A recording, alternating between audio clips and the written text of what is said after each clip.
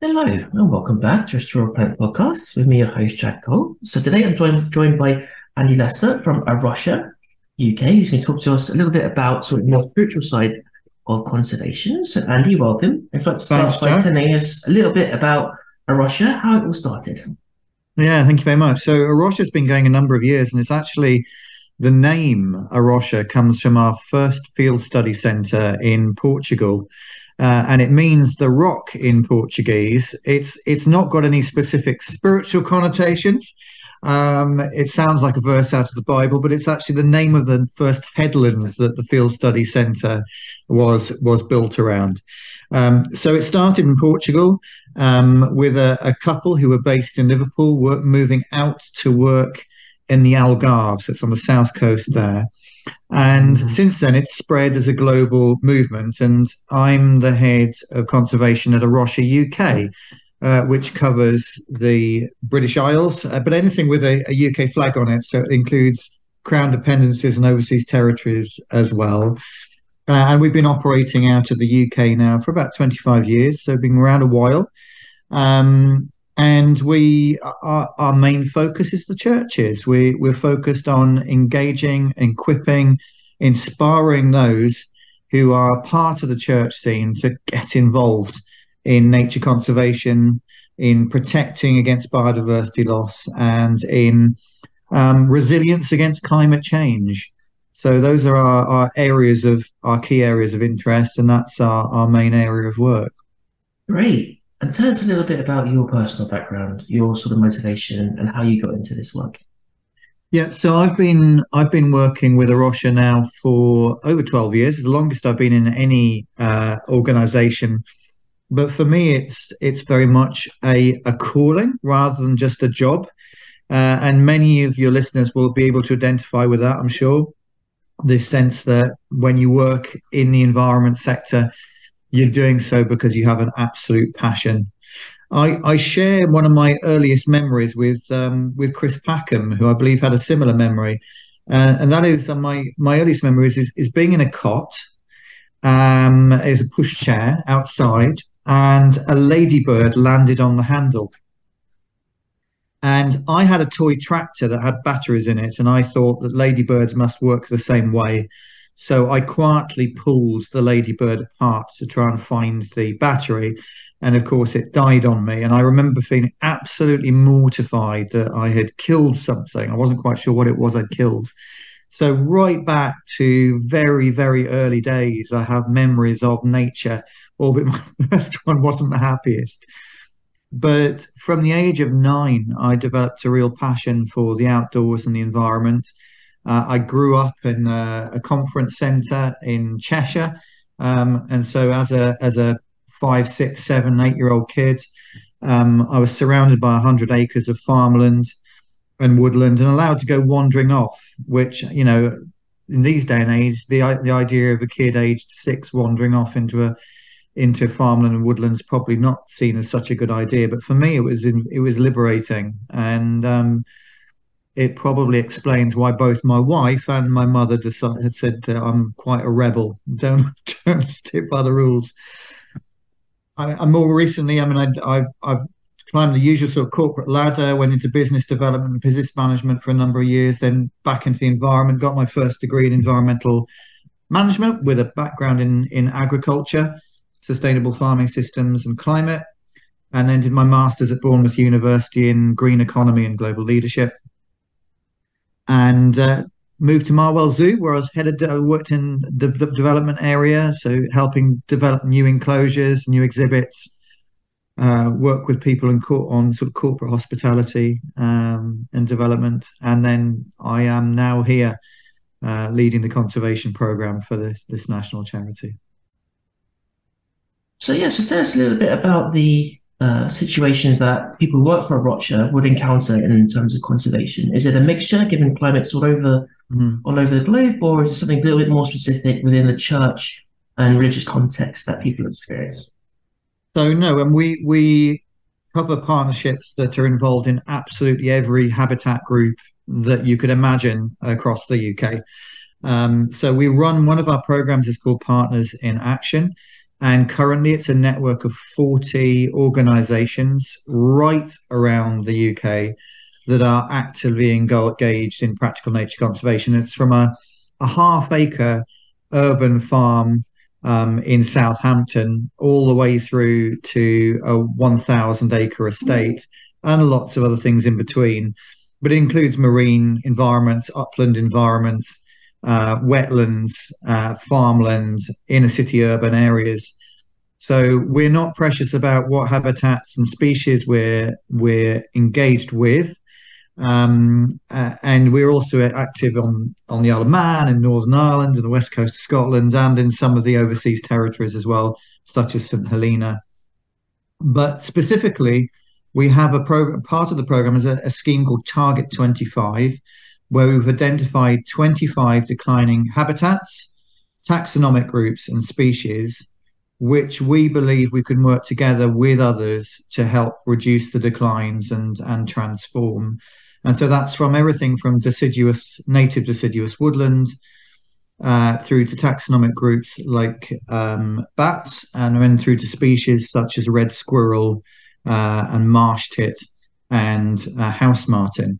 So we find that partners will either jump at helping us manage habitats, or they'll focus more on a species angle, particularly if it's conference centre, they'll want to put up house martin boxes or swift boxes and play their part. So yeah, that is in a nutshell, we are absolutely relaxed about where we go in.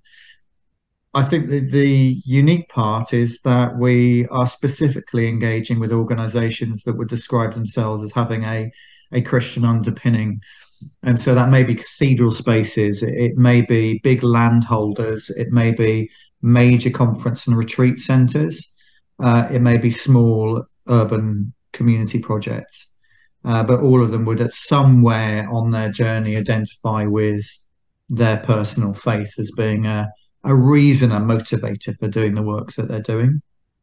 So could you unpack that a little bit, sort of the connection between sort of Christianity or wider spirituality and conservation?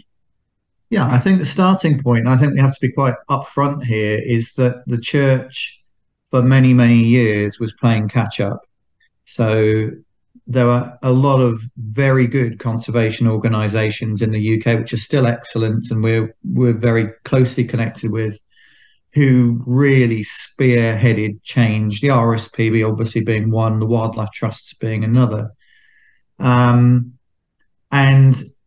when I first came to A Rocha, I remember sitting down with the then chief exec of the RSPB, and he said to me, "Oh, you better tell me who you are, because I've never heard of you. I've got no idea who you are. I didn't even realise there was an organisation that connected conservation and faith." And so I tried to explain to him some of my motivation, or our motivation, and at the heart of it is a belief that this is not our planet, it's God's planet, that he is creator. Now, just for those who are hearing alarm bells and thinking, does that mean he's a creationist who doesn't believe in evolution? No, the vast majority of those engaged with the organization would readily hold to theories of evolution and a belief in evolutionary processes.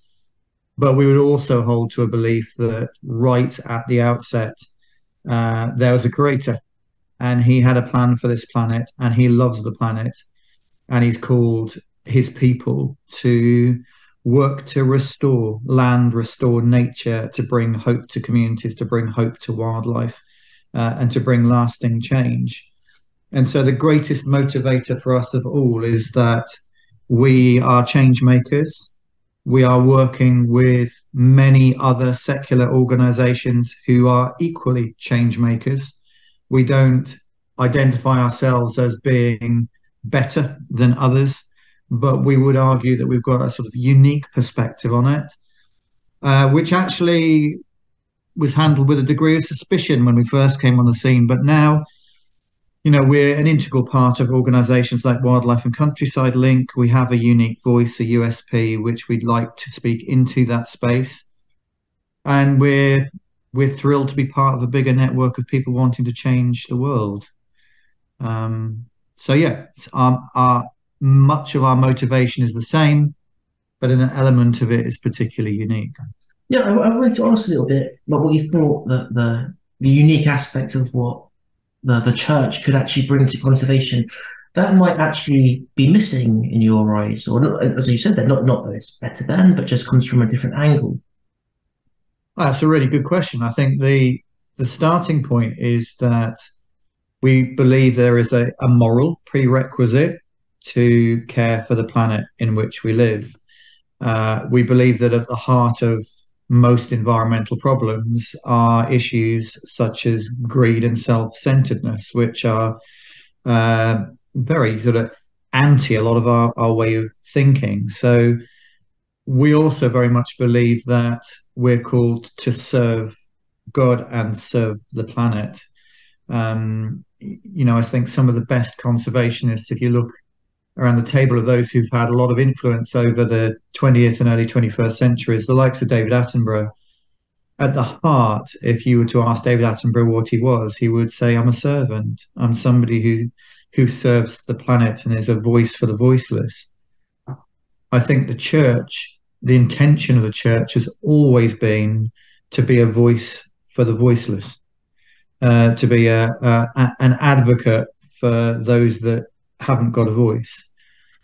And there's a verse in scripture which talks about the fact that creation is groaning and waiting for liberation.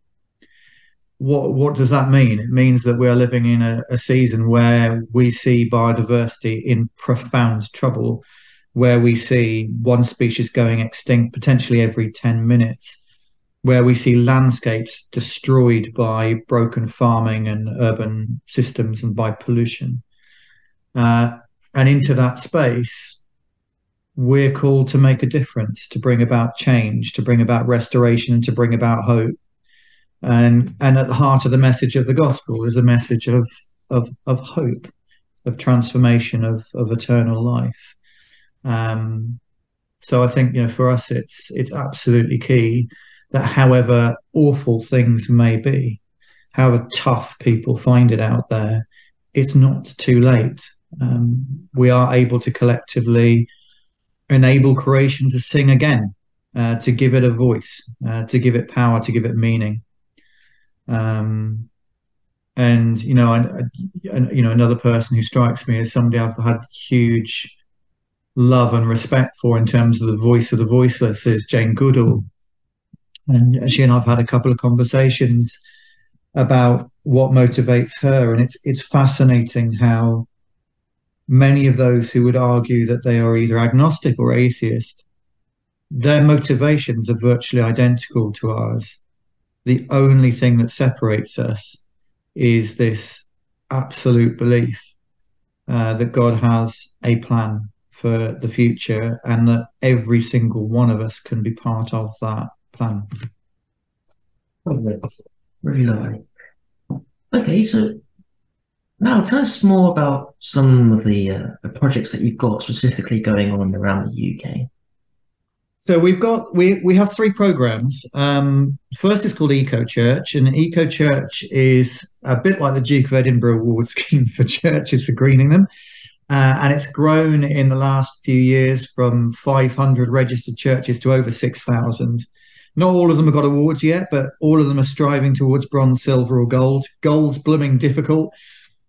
Bronze is a bit easier. Silver's somewhere in the middle. And it focuses on everything from looking after the land the churches manage, all the way through to how they worship in the church, through to the buildings, the insulation, the energy, the power, the whole thing, the whole journey of church. And it's a lot of fun working with such a huge network, and they're growing incredibly quickly, quicker than we can resource at the moment. The second is Partners in Action, which I mentioned, and as I said, that's 40 organisations right around the UK, overseas territories, and those are projects at scale. So these are projects which are not just a church building, but where people are really networking with the community together to bring about change to land, habitat, species. And then we also have an online program called Wild Christian, which is specifically geared at a younger audience, and it's free, but it's a social media platform, enables people to go on and they get regular top tips about actions that they can take for nature in their church, in their community, in their workplace, in their home. We also run our own nature reserve. So we have an urban reserve called Wolf Fields, which is in Brentford, it's Southall, Brentford area, West London. And then we have a second project called Foxearth Meadows, which is on the Essex-Suffolk border. Foxearth is a wetland project, and we're fiddling around with grazing and with climate resilience. And the urban project, it used to be a heroin dealing den, and the Met Police suggested we took it on. So we'd had a track record with managing London green spaces.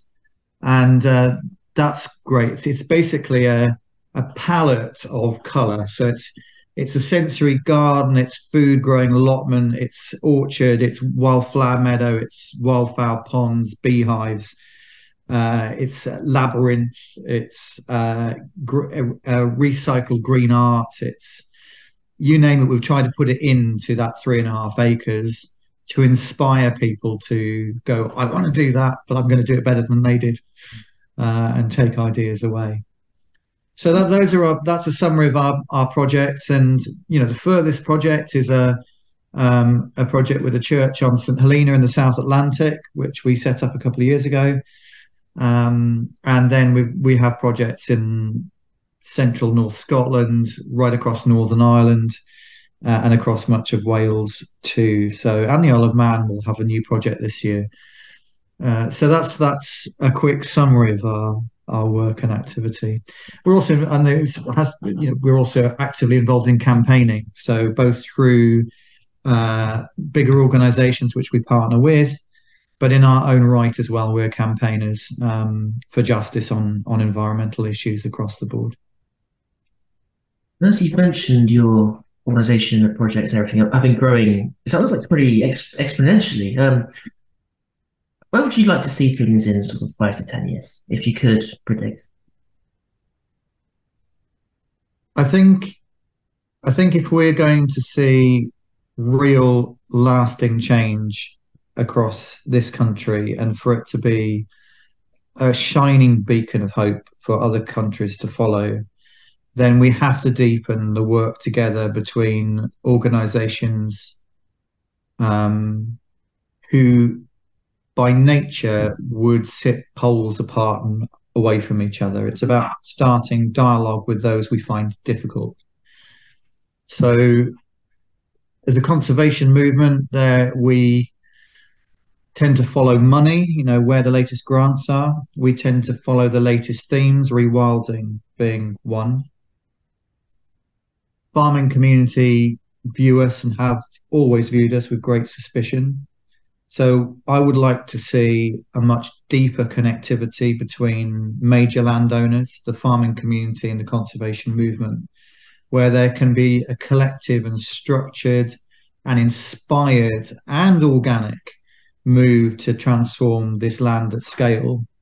So we are able to produce more food, more sustainably for our own markets and for those who can't otherwise afford it, where biodiversity in our farms and woodlands recovers rapidly, where the farming community are seen as very, very significant players in driving change for the better, and where we get away from a polarized political landscape where it's, at the moment, if you're left of centre, you're clearly passionate about the environment.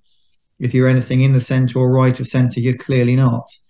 And that is deeply destructive. And we see that polarization in America. We've seen it here, and it's got to end.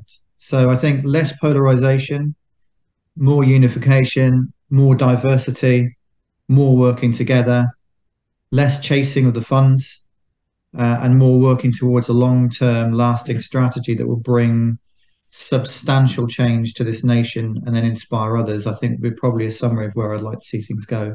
Not a fairly tall ask, actually.